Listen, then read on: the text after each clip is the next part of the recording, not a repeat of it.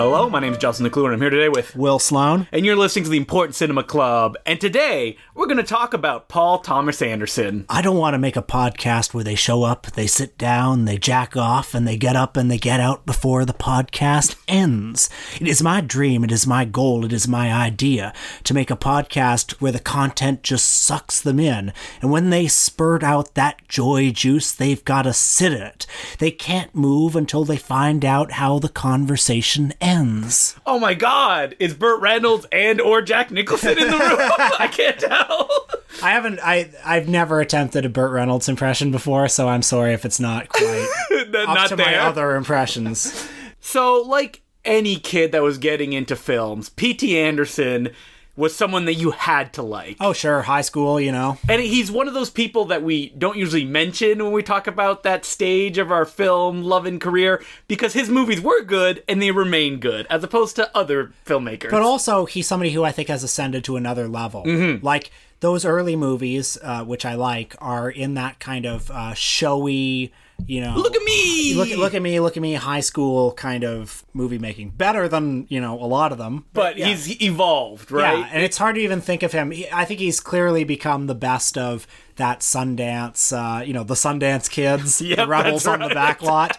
You know, with apologies to Mr. Tarantino, I think Paul Thomas Anderson is the best of them now. I don't think there's any doubt in that. As far as, like, being talked about critically, he's not on that level that Tarantino is in pop culture, I feel, but his films will last the test of time. And he's the one who feels the most exciting to watch right now, because each new movie like feels like an event, and it feels like it keeps going further and further into this evolution. He's not repeating himself. He's kind of finding his style and refining it, and sometimes going in a little bit of a different direction, not going backwards, but always moving forwards. Exactly.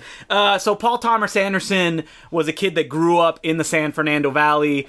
Famously, his father was an announcer for ABC, and he was also a horror host, Ghoulardi, on TV. So P.T. Anderson was in this circle of kind of showbiz. Like, P.T. Anderson wasn't given any opportunities right off the bat. Like, if you just follow his career trajectory, loved films, made it with his friends, shot a short film himself. It gained the attention of Sundance, where he got to go to the Sundance Labs, which is you develop a scene with other filmmakers and get to work with famous actors. And from that point, he was able to sell one of his scripts, Sydney, to a fly-by-night, like, VHS distributor who mostly did television, as P.T. Anderson said, shitty Baywatch-style TV series. I watched it for the very first time this morning. And this film, Sydney, was titled Hard 8, and that's the way it went out, because there was a lot of distribution difficulties.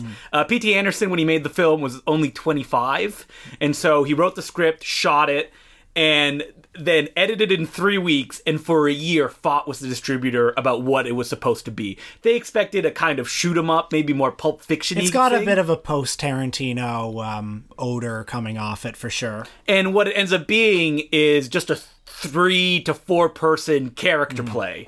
Not much is going on in the sense of events, but like it's all about these decisions that everybody is making. So what did you think if you saw it for the first time? I mean, I really enjoyed it. I think he's come a long way since then, but a lot of what I like about Paul Thomas Anderson is present in the first movie.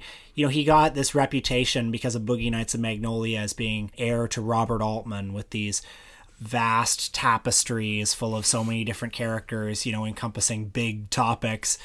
You know, so many of his movies, no matter how many characters there are kind of these collections of scenes that are little duets between two characters. And that's present in Hard 8. Yeah. It's these very powerful, very actorly little interactions. And also, present in the first movie that I think is still present throughout his career is he's very attuned to the sensual qualities of film.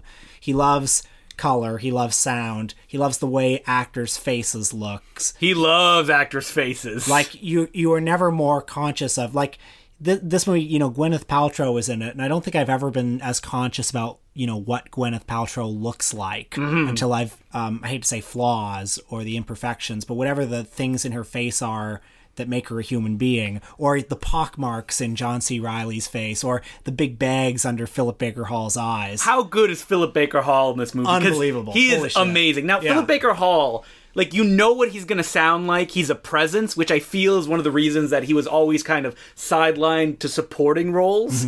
But he is so charismatic and direct in the way that he speaks and he acts that Paul Thomas Anderson, who said that he wrote the film for him, knows exactly how to utilize him as a weapon in the picture. There's nothing fussy about the performance. It's very stripped down, a very confident piece of acting. And also, in addition to loving the way that actors look, Paul Thomas Anderson loves the sound of actors' voices. I'm not quite sure why I'm more conscious of this in his films than I am in others, but like in Boogie Nights, when, for example, Burt Reynolds delivers that monologue, it's the movie where I'm most conscious of the beautiful timbre of Burt Reynolds' voice. People tend to say that, like, Tarantino writes amazing dialogue, but the major complaint of Tarantino is that everybody kind of sounds the same. Yeah. And I wouldn't put that on Paul Thomas Anderson's characters, but they do talk in a stylized way in the sense that they, like, tend to repeat information, or they go back on what they're talking about to kind of underline it and just shoot it toward the person that they're talking to. Because like you said, it's often like two people talking to each other and bouncing back and forth to get to the end scene. Paul Thomas Anderson said that when he would get stuck writing, he would think, okay, if I put these people in a coffee shop and that was the starting scene, where would the conversation go? And that is literally in Sydney how the film begins. Yeah, and like a Tarantino movie, or a Kevin Smith movie, so many of their dialogues sound, I love Tarantino's dialogue a lot of the time, but it sounds kind of like blog posts from Tarantino, like when David Carradine talks about Superman. This could be like Tarantino's stand-up act that he's put into somebody's mouth. Anyway, not the case with PTA. No, because his stuff is so specific, and he can write all these characters that have their own voice, and there's a real empathy toward all these people. Like, he loves every actor that appears on screen, and by extension, he loves every character. And Hard Eight / Sydney is a movie that I remember when I saw it after seeing Boogie Nights and Magnolia, I was disappointed because it didn't have those kind of stylistic flourishes that those movies have, but you can definitely see them just bubbling under the surface. It's a movie that definitely announces itself. Yeah. I mean, there's so many of the shots, even though it doesn't have anything like the camera going into the pool or anything as flashy as that, all the shots are still these like perfectly composed, one perfect shots in, CinemaScope framing. And even at that time, if you hear him talk about the film, his cinephilia is just pouring out of every orifice of him. He's like, that opening scene where John C. Reilly talks about the cigarettes and it cuts away. That was definitely my inspiration, like in Francois Truffaut's Shoot the Piano Player, where the guy talks about, if I'm lying, may my mother be stricken down, and then it cuts to his mother be stricken down. That's the stuff that I love in movies. Wait, every orifice? Every orifice. Oh, man. Every hole just shooting right out of it. God. He couldn't control himself. This is a good point to talk about Paul Thomas Anderson as a arrogant director genius, because that's the way he was kind of qualified over those first few movies. Because while Sydney was not a hit, it was a film that he was famous for really fighting for, and in like an angry way, as documented in Peter Biskin's Down and Dirty Pictures, where every step of the way the studio was trying to like tear it away from him, and he ended up taking the money that he made from selling Boogie Nights to finish it so he could release it himself, which ended up, as far as I could discover, smuggling a copy to show at Sundance.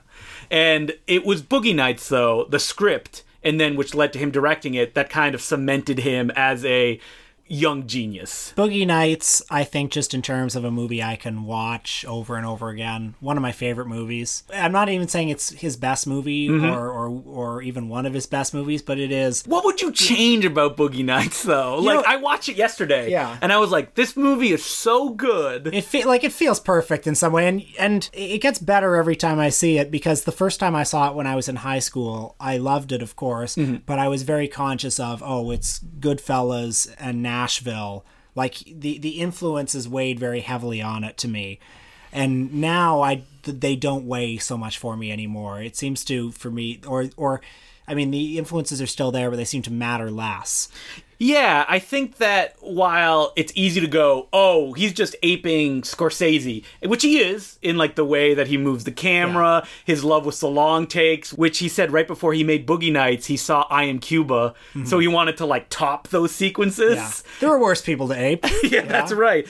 But like I said before, he's so in love with all of these performers and all of these characters that they're constantly endearing. Like, just look at somebody like Marky Mark, who in the film gives an amazing performance because P.T. Anderson understands inherently who Marky Mark is and what character he could play. Well, so the last time I saw the movie just a few weeks ago at the Royal, again, the movie is just this series of little duets where, and this is why I think it's different than something like Goodfellas, all of these scenes, there are so many scenes that you could theoretically cut out of the movie that are little self-contained moments between two people, but they're there because he loves the characters and he loves the actors, and these scenes are these self-contained little showcases for these actors and these characters interacting.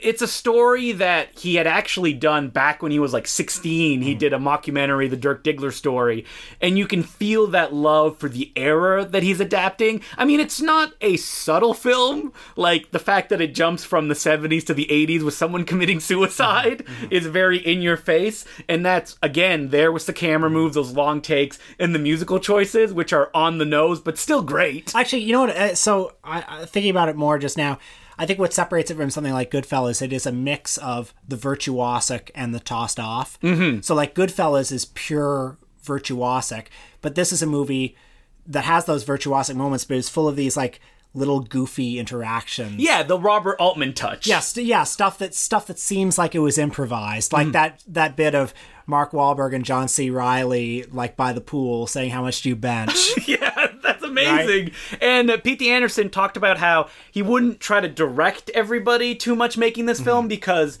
he casted them based on the characters that they were going to play. Like, Marky Mark in this film is a dumb guy, but he's so earnest and kind of sympathetic that like you want to like him even when he goes on the wrong path as the movie goes along. It's interesting like how well he plays it and how well the character is written, because it like is a truly shallow character. Yeah, because there's nothing there other than I want to be a star based on the gifts that God gave me. Yeah, but then like the moments when he tries, the character tries to make it look like there's something more there, are inadvertently revealing of how little is there. Like when he's in the documentary, he's going, "I want to say something to all my haters." You know? Or, I block my own scenes. Yeah. And Burt Reynolds goes, "Oh no, he does it," which supposedly was actually in a John Holmes documentary. It is. You can find the clip online. That whole section of the movie was based on this movie called Exhausted, John Holmes, The Real Story, which the Criterion Laserdisc has it on it. Has that documentary on it with Paul Thomas Anderson doing commentary. He was the director, and it was never included on any of the Blu-rays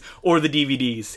So we've been dodging around it, but let's talk about Burt Reynolds, who supposedly had a terrible time making this movie. Or, I mean, he talks about that retroactively. Paul Thomas Anderson states that Burt Reynolds was nervous around the cast and crew because of his image and working with these young people. Well, he was a huge star. Yeah. He was a Clint Eastwood level star, for God's sake. And at this point, and while making the movie, they had 57 days of shooting, and there were maybe 3 days that were really rough. Supposedly at one point, even though Anderson denies this, Burt Reynolds punched him in the stomach. And it mostly came out of the fact that Mark Wahlberg and Burt Reynolds were fighting, because Mark Wahlberg, a bit of a jerk. Yeah, well, I heard a clip from a podcast recently in which Burt Reynolds was interviewed, where he said he was just very uncomfortable with the subject matter and with some of the language. And you would never know watching the film. Yeah, I mean, he delivers it very well. I don't know. What do you even say about Burt Reynolds in the movie? He's got, like, his performance is this excellent mix of, he's got real gravitas. He's got real warmth and strength, and yet he is also just a very tacky figure. Yeah. Much like Mr. Burt Reynolds himself in real life. He never overplays the emotion. That there's never a scene, except for the one where it's the on the prowl recreation, that he kind of breaks down or anything, because everybody else gets that moment. And the one where that could happen, where Mark Wahlberg comes in to apologize to him, it's actually played from the shoulder of Burt Reynolds. You don't see his face as Mark Wahlberg is apologizing. But I don't know if you've ever seen footage of Gerard Damiano, the pornographer. He's the kind of guy, much like Burt Reynolds, you can imagine in the context of this universe, carries a lot of weight and has a lot of dignity, and yet seen from another angle looks objectively ridiculous. Yeah. And that's what Burt Reynolds has. There's this kind of tacky quality to him, and yet in the universe of that these characters are in, he's the Godfather. Yeah, I mean, like, he's an interesting character in the sense that, like, there's a scene where they find a girl OD'd, and he's just kind of standing there and it's taken care of, but then a later scene where it's revealed that one of his good friends is a pedophile, right. and the way he reacts to that is just so kind of perfect. Yeah. Like, emotion kind of cracking through that cool Burt Reynolds shell. That it's a shame that he doesn't like the movie, even though he was nominated for Best Supporting Actor. Losing to Mr. Robin Williams. Really? For Good Will Hunting. I was going to say, hopefully Patch Adams. Yeah, Patch Adams. Yeah. Although I'm sure you know that Robin Williams was hoping for Oscar #2 for that one. How do you think it would have been if Jack Nicholson, who had played the Burt Reynolds role, which at one point was talked about? I don't think I don't know if it would have been as good. Jack Nicholson's a little bit. Jack Nicholson has a kind of dirty quality to him, you know, a kind of leering quality, which the Burt Reynolds character seems kind of uninterested in sex, except sort of clinically and professionally. You know? Yeah, he wants to make movies. That's his goal. Yeah, he's not as leering as some. I mean, maybe he is a bit leering in some cases, but not to the extent Jack Nicholson would be. And I'm sure you've heard that Warren Beatty was offered the role. Why? Oh, no, I didn't read that while I was doing research. Who I think could have worked. Yeah, I absolutely think so. But I would, Burt Reynolds' voice. Yeah, and just the way he looks, right? He looks, like you mentioned, kind of plasticky, and like the way his beard is trimmed perfectly. He looks like a movie star kind of gone to seed a little bit. Which he was. Yes. We would be remiss not to mention the performances of like Julianne Moore and Heather Graham in the film. Good. Yeah, they're all good. But this is a... Philip Seymour Hoffman, for gosh sake. But this is an example of like the role of women in Paul Thomas Anderson's film, that it's mostly about men bonding, and women are in positions that like... They can be smart, they can be in power, but they're usually living in the shadows of men. And so many of his movies are about, father-son figures or father-son dynamics. Yeah, like take The Master, for example, where Amy Adams is like a very powerful figure in the context of the story, but she's still under the story of Philip Seymour Hoffman and Joaquin Phoenix. Yeah. They all take place in such patriarchal contexts. Yeah. So then you have After Boogie Nights was a massive success. Like, I don't know what it did at the box office. I assume okay. I'm sure a big success d'estime. That P.T. Anderson supposedly talked about how, his next movie is going to be a little picture. Julianne Moore is going to be in it. It's going to be in the San Fernando Valley over one day. It's going to be really easy. And what it ended up was this giant, big, epic, indulgent, bloated, egocentric film called Magnolia. Never heard of it. No? Okay, well, I'll just talk about it by myself then. Yeah. This was a movie that I remember renting the 2 VHS tapes and being like, oh my god, is that long? Did you like it? Because I did. I found it a little much in high school. You know who else agreed with me? Mr. Kevin Smith, who I believe famous. Would you have the quote that he said about the movie? I do, because I remembered in Jay and Silent Bob Strike Back that he takes weird pot shots at Magnolia when Jay and Silent Bob beat up Magnolia fan like 69 or something like that. His exact quote was, "They sent me an Academy screener DVD of Magnolia this week. I'll never watch it again, but I will keep it. I'll keep it right on my desk as a constant reminder that a bloated sense of self-importance is the most unattractive quality in a person or their work." Well, I hope that copy is still on his desk, taunting him. I'm sure it got knocked over like a week before he shot Yoga Hosers, or Jay and Silent Bob Strike Back, or Clerks 2, who knows? Yeah. It's not there anymore. But Magnolia, when it came out, there's no doubt that it is overlong, and there's too much movie in the movie, and he's pushing that Robert Altman meets Scorsese style a little bit further than it should be pushed.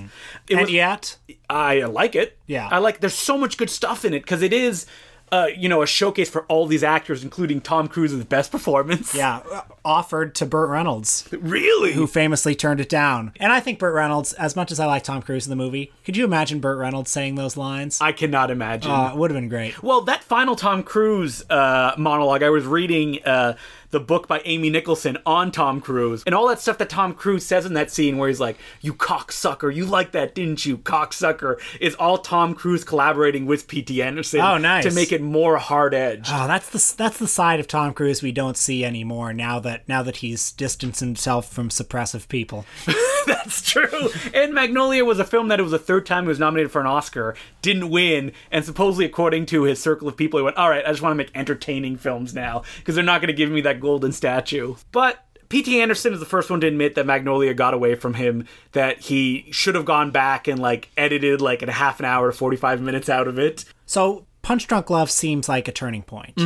It's still disappointing young Justin Decloux. Because you wanted a fun Adam Sandler movie? No, because I wanted more of the energy of Boogie Nights and Magnolia, and what we got was a little bit of that, but more controlled, more in the mold of Hard Eight. And much more of the kind of mood piece that you would develop later.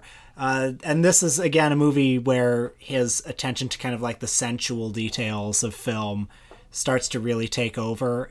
You know, the colors of, like, Adam Sandler's costumes, just the use of music, like they got an instrument that's never used to do the soundtrack, or like the way that the sound at one point, there's a jump scare where he goes to pick up the musical instrument that he finds on the street and a truck zooms by and it's like deafening in a movie theater. You know, whenever I read an interview with Paul Thomas Anderson, he's obviously really smart, but I think he is an artist more than he is an intellectual. Like, I don't mean that as a knock at all, because he's very smart and he knows what he's doing. But I think he's somebody who, like a lot of great artists, works by instinct somewhat. His movies are not at all didactic. Even though they have things that they're saying, they leave a lot of space for you to have your own interpretation. You know, like there's no one way to feel about his movies and his characters the way there is for example, a lot of the movies nominated for Best Picture this year. And you sense that in his use of music or color, costumes, he's sort of going by instinct to create some sort of effect that he's not even quite sure what it is, except that it just sort of feels right. Yeah, Boogie Nights is fairly didactic in the way that it's presented, in the sense that it's very, like, in your face. Even though it's dealing with a complex subject, and, like, it is saying, like, oh no, these are good people, like, they're not bad people. But, like, I think that Punch Drunk Love is the first film where there is that breathing room in what's happening. And when The Master came out, I remember there was so much hype around The Master being this expose of Scientology. That's what everyone was talking about when it came out. And even though it was immediately very acclaimed, I think a lot of people were taken aback that it wasn't quite the Scientology expose they thought it was going to be. Because it gives you space to think about Scientology, and Scientology's, you know, what Scientology represented in post-war America in this sort of like crisis of masculinity context. I think that one of the things that's unfortunately happened to Paul Thomas Anderson over the last few movies is that the audience has begun to treat him as a serious filmmaker, in the sense that, like, The Master, Paul Thomas Anderson was talking recently on a podcast, thinks it's a hilarious movie, and that he felt that maybe he didn't toe the line to let audiences know it's okay to laugh. In his own words, that, you know, what Philip Seymour Hoffman is saying is so ridiculous, and the idea that he's saying it so seriously to him makes him laugh. But to an audience, sometimes they're like, oh, wait, what am I supposed to read in this? Yeah, well, the tone of the movie is very heavy, you know. Yeah, and it's the same with Phantom Thread, really. I mean, Phantom Thread's very funny at times, but yeah, even though that, like, in The Master, Joaquin Phoenix is giving a very stylized performance, like in the way that, like, he runs, or even the way that he kind of leans over and looks at somebody. While serious, Paul Thomas Anderson just wishes that he could put a thing at the beginning of the movie that says, like, it's okay to laugh. Yeah. That's something else that gives his movies that peculiar effect. The tone is so difficult to pin down. It's another reason why I think he's grown as an artist. He gives you space to determine exactly how funny or how difficult you want to find his movies. You know, there's no one way to read them, and there's no one reaction to have to them. I'm not even sure he quite knows what he's saying sometimes with some of his movies. I mean, sometimes he's just trying to show off. And while you could say that he got rid of that after he got Boogie Nights and Magnolia out of his system, it just evolved into different forms. Like, in There Will Be Blood, you get, like, a long opening sequence that has no dialogue. Like, that's showing off. Or in The Master, you know what? I'm going to shoot some scenes in 70mm. Like, did you see it in 70mm? I did at the Varsity. Yeah, so that was... I did too, and it made my eyes water, and it gave me a headache. The images were so intense. Well, people complained at the time that why would you shoot in 70mm if you're shooting essentially a chamber drama? But what Paul Thomas Anderson is doing is that in his choice of a lot of low angles. Over the last few films, he does this a lot, of the actors and their big faces as they're talking, and you see every pore and every little movement. It's almost overwhelming what they're doing. Yeah, and I remember in The Master, there's that one scene when Phoenix is in the department store, when the colors were so intense, there was just so much detail in the department store, and it was almost too much for me. And then it breaks out in a fight in a long take, but it's just a slow long take in the way that it plays out. Were you a fan of Inherent Vice when it came out? It's definitely, I think, my least favorite of his movies, although I should see Magnolia again. I think it was a movie that as I was watching it, I thought perhaps now that I've seen it once, the mood is going to work for me better, because I think it's a movie where, it dumps so much information on you in that first 5 minutes, and then it's very hard to follow after that. And I think what it's supposed to be is a movie where you kind of go from scene to scene and sort of float along almost in a haze. Yeah, it's supposed to recreate the feeling of being high, essentially. Yeah, and yet I didn't find it particularly compelling, and I didn't find it particularly funny. I'm a huge fan of the idea of Thomas Pynchon, even though most of his novels, to me, are impenetrable. As the classic joke goes, like, oh, we're reading Gravity Rainbow. Sorry, rereading Gravity Rainbow. And Inherent Vice, while it's one of his more accessible novels, it is a novel that, like, you'll read it, and halfway through a page, you'll go, wait, what's going on? Did I miss something? And have to go back. And at the time, I thought, oh, maybe Anderson is going to go back to his, like, high-energy style, because it is a very zany kind of crime thing. Mm-hmm. But instead, he went into something that makes complete sense, which is someone that's just out of it and doesn't really know what's going on and is kind of befuddled. I was also taken aback somewhat by the tone of it, as I sometimes am with Anderson, because it is this mix of, he has such high-toned influences. This new one, Phantom Thread, like Oh Fools movies, or Hitchcock with Rebecca, or stuff like that. And yet he also loves Adam Sandler movies. He loved Adam Sandler. And, Inherent Vice is probably inspired a bit by Cheech and Chong. Or, stoner comedies. People will be like, oh, it's The Long Goodbye, right? And he'll be like, no, it's the third Cheech and Chong film. Cheech and Chong are detectives, or something like that. So it really is this strange mix of it. Like, some of the humor in the movie is so kind of goofy and childish, and yet it's done in this very high art tone that I didn't see it under the best of circumstances, though. I saw it on Boxing Day at the Times Square AMC. Oh, man. With an audience that was mostly people who were shut out of Into the Woods and the Angelina Jolie movie about the wounded athlete, or whatever that one, Unbroken. Oh, wow, yeah. Those were both sold out, so most of the audience was from that, and I would say half the audience walked out. It was not a crowd pleaser. I mean, it really isn't, because it's something that is essentially a mood piece that you just have to kind of get into. It definitely didn't get its tenterhooks in me at the time. No. And I think that an interesting way that you could approach Paul Thomas Anderson are from his influences, which, while it's easy to go Scorsese and Altman, it's also important to talk about Jonathan Demme, which he says is one of his big kind of, touchstones for his work. And one of the commentaries he does, I think it's for Boogie Nights, he talks about how the way that Jonathan Demme uses close-ups, for example, like in Something Wild, the gun going into the drain pipe, is something that he's recreated himself a lot, specifically in Hard Eight. And Something Wild, I think, is an instructive comparison, because it's a movie of really wild tonal shifts, and yet it all seems to make sense in the context. Or you could compare him to someone like Mike Nichols, who had the same style early in his career. Like, The Graduate is all about, look at me, I'm directing, and the same thing with Catch-22. But as those movies went on, Mike Nichols realized, oh, I don't have to do super long takes. I don't have to do, like, subversive visual gags in the frame. I can just let things play. Yeah. And then he made Wolf. That's right. A return to form of The Graduate. So I'm really excited to see where P.T. Anderson's career goes from here. I heard him talking recently in an interview that the next project he wants to tackle is another one of his 600-page scripts.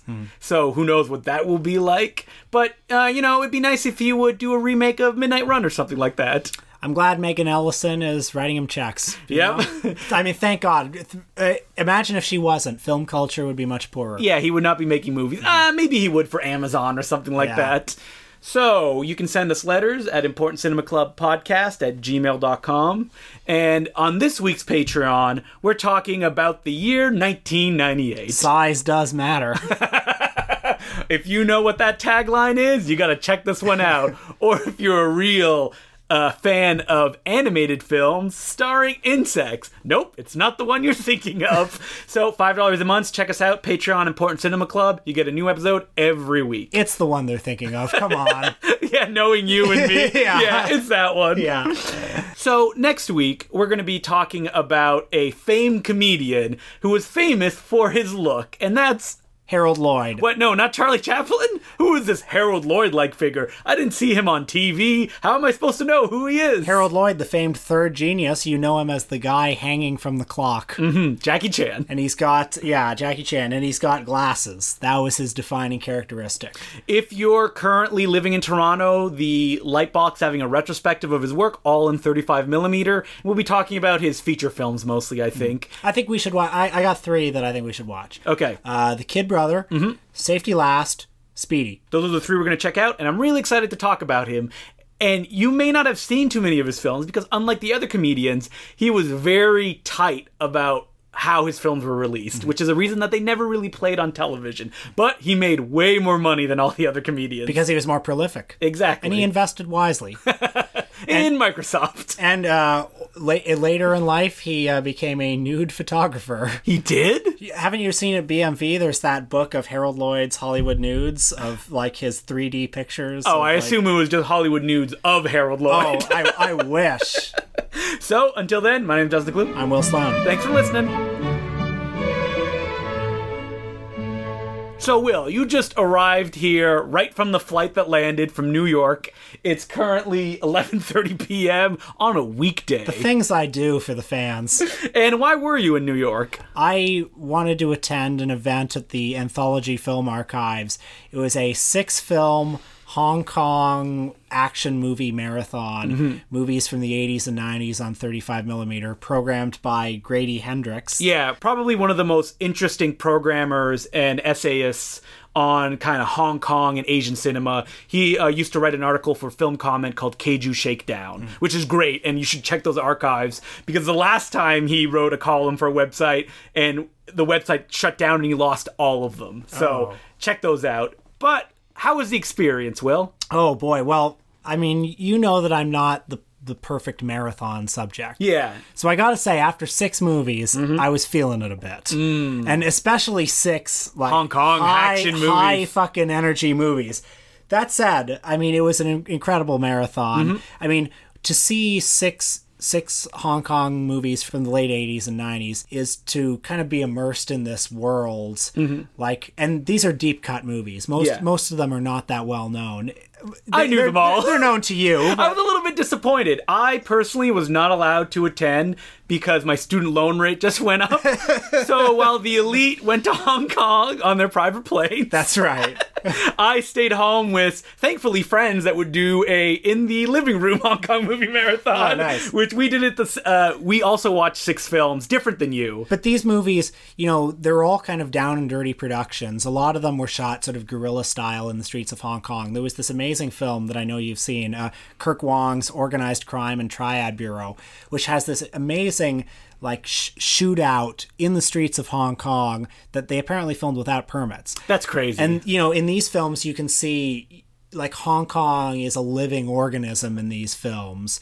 And you get the sense that it was this film community that was just churning these movies out so quickly and with such energy and such imagination. And there was just something in the air. Like, even the lesser films that we saw, like there was this one called Kickboxer's Tears with Moon Lee. Yeah, like a girls with guns film, as it's the subcategory. Which is like a pretty kind of cruddy movie for the most part, but the action scenes are mind-blowing. Yep. And it's just like, or, you know, Fong Sai-yuk, the most famous movie that I saw with Jet Li, has this unbelievable scene that Corey Yuen choreographed with Jet Li and Michelle Reese fighting on top of a bunch of people's heads. Those are the scenes that, like, when people talk about a certain movie that's about a driver whose first name is Baby, and they say, like, oh, this action, like, reinvents what, you know, cinema can do. you want to point them like, no, well, look what they were doing in the early 90s. And they were churning it out. Like, a movie like Fong Sai-yuk was probably made in 3 months. Yeah, and when Fong Sai-yuk came up, it was such a big hit that the sequel came out months later because they wanted to rush it out to just follow those coattails. So it felt like just being immersed in this world, and the fact that they were 6 or, you know, mostly unheralded movies. Most of the movies we saw were box office failures. So it felt like just a random sampling of whatever was going on, and it was just this incredible burst of energy and creativity. It made me more in the Hong Kong film industry. What can I say? If you want to learn a little bit more about that, I think probably the best resource for just a snapshot of it is, we've mentioned this before, David Bordwell's Planet Hong Kong, because he was able to get on the ground floor and talk about, like, the movies would have a preview screening at midnight every week, and depending on how that would do, they would either stay a week or 3 weeks, and the stars would actually go to those midnight screenings and meet the fans afterwards. Like, that's crazy. That's a film industry that doesn't exist anymore, especially when you consider that Hong Kong didn't have that big a population for these movies, and they made so many of them. And also the fact that these movies are so violent and have such technical complexity, but also, like, so many of them are so tasteless. That brings up a good example, because in the marathon that I did, I actually tried to pick, because of the audience I was with, I couldn't play like 6 crazy movies. We played like Vengeance, which was a Shaw Brothers film that stars David Chang, which was a Chang Cheh's remake of Point Blank, the Lee Marvin film. We did Gen Y Cops, early 2000s film. Starring a Paul Rudd. Exactly. That's the only reason I played it, was with Frosted Tips, who does kung fu in the film. But most importantly, a film that, while we were watching it, my friend Matthew, co-host of the Loose Cannons podcast, went, "Why did you pick this one?" I went, "Oh, well, it's because I've never seen it, because it's never really been something that was appealing, but I have to see it because it's a milestone of the industry," and that was Herman Yau's The Untold Story. I kind of like it. Yeah. Well, it's a crazy movie that I've never seen it because, like most Cat 3 films, which we talked about on a Patreon episode, it is filled with, like, gore that it just wants you to get that Mondo shock out of it. There's a scene where Anthony Wong literally butchers the whole family with a knife. You could say family, but more specifically, 5 kids. Yes. Okay, I forgot that detail. It's been a few years since I've seen it. But Herman Yau, who directed this film, gives it like a very low-key Sam Raimi-like energy. At one point, the camera does a full 360 toward a phone ringing. Yeah. And it's that level of, you know, it's not in that 70s grindhouse like, oh my god, am I seeing a real documentary?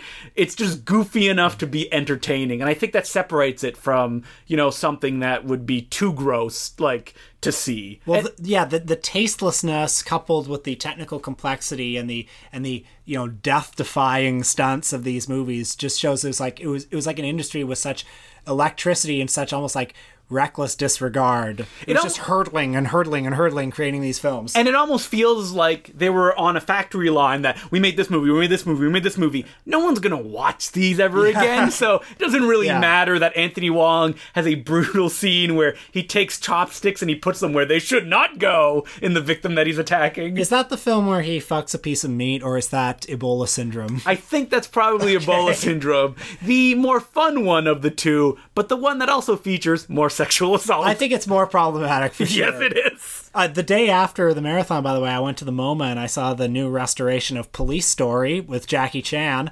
Gotta say, pretty good. Holds up? Shit, you know, so I've said before how these action scenes are so packed with stuff in them that you almost take it for granted. There's a bit in that fight, you know, in the parking lot with the 2 cars, when Jackie, like, rolls back into a car and then he propels his body backwards out of the window. Yes, and it's so fast. It's like... It's a second. Yeah. Unbelievable.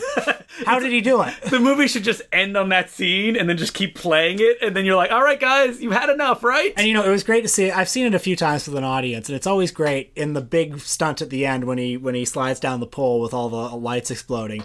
When they play the shot 3 times from 3 different angles. But it's not even... And by the 3rd one, everyone applauds. You know, but that stunt, I know it hurt Jackie Chan a lot because he cut his hand sliding down. Yeah. Not that impressive when you see it until he lands at the bottom because he goes crashing through. Well, I don't know. I mean, when you see all those lights exploding around him and all the shards of glass. And he lands and gets up. There's an incredible bit in the blooper reel at the end when, you know, Jackie, like, another stunt... Really, honestly, even more impressive, where he jumps through glass, then he falls over a railing and lands on his back. and then you see the stunt, and then it cuts to Jackie being carried away on a stretcher, and then it cuts to people pulling glass out of Jackie's back and him screaming in agony. And you watch it, and a movie like this, you're sometimes thinking, wow, how did they accomplish that stunt? Painfully. And then you see, oh, he literally just jumped through the glass. But Police Story is a film that highlights something that I forgot to mention when we did the Jackie Chan episode. Is that these, like, no-name stuntmen doing such insane things. Oh, wow. Like, that final scene, there's stunts where, like, they go like flying off a balcony and land on nothing. Yeah. Or there's a scene where I think he goes between two escalators or something that and lands. Or what about the scene in the bus at the beginning of the movie? Probably one of the most famous like failed stunts in a Jackie Chan film. Where the bus halts and 3 stuntmen like leap out of the bus windows and fall and land on their like necks and backs. And they were supposed to land on the car behind Jackie. And what ended up happening was the bus driver hit the brakes too early, which caused them that when they went out, they didn't have enough momentum to land on the cars to cushion their fall. So they just hit the cement right there. Did anyone die or get a concussion? Or? Probably, and we just don't hear about it. But that scene would later on to go be recreated in the classic Tango and Cash. Not as impressive as I remember. So, Hong Kong cinema. Good? Good. And, you know, this is a lesson to all our listeners. We will never, ever run out of Jackie Chan material. We could do a Patreon episode, I think, on every Jackie Chan movie. We could. Let's do it!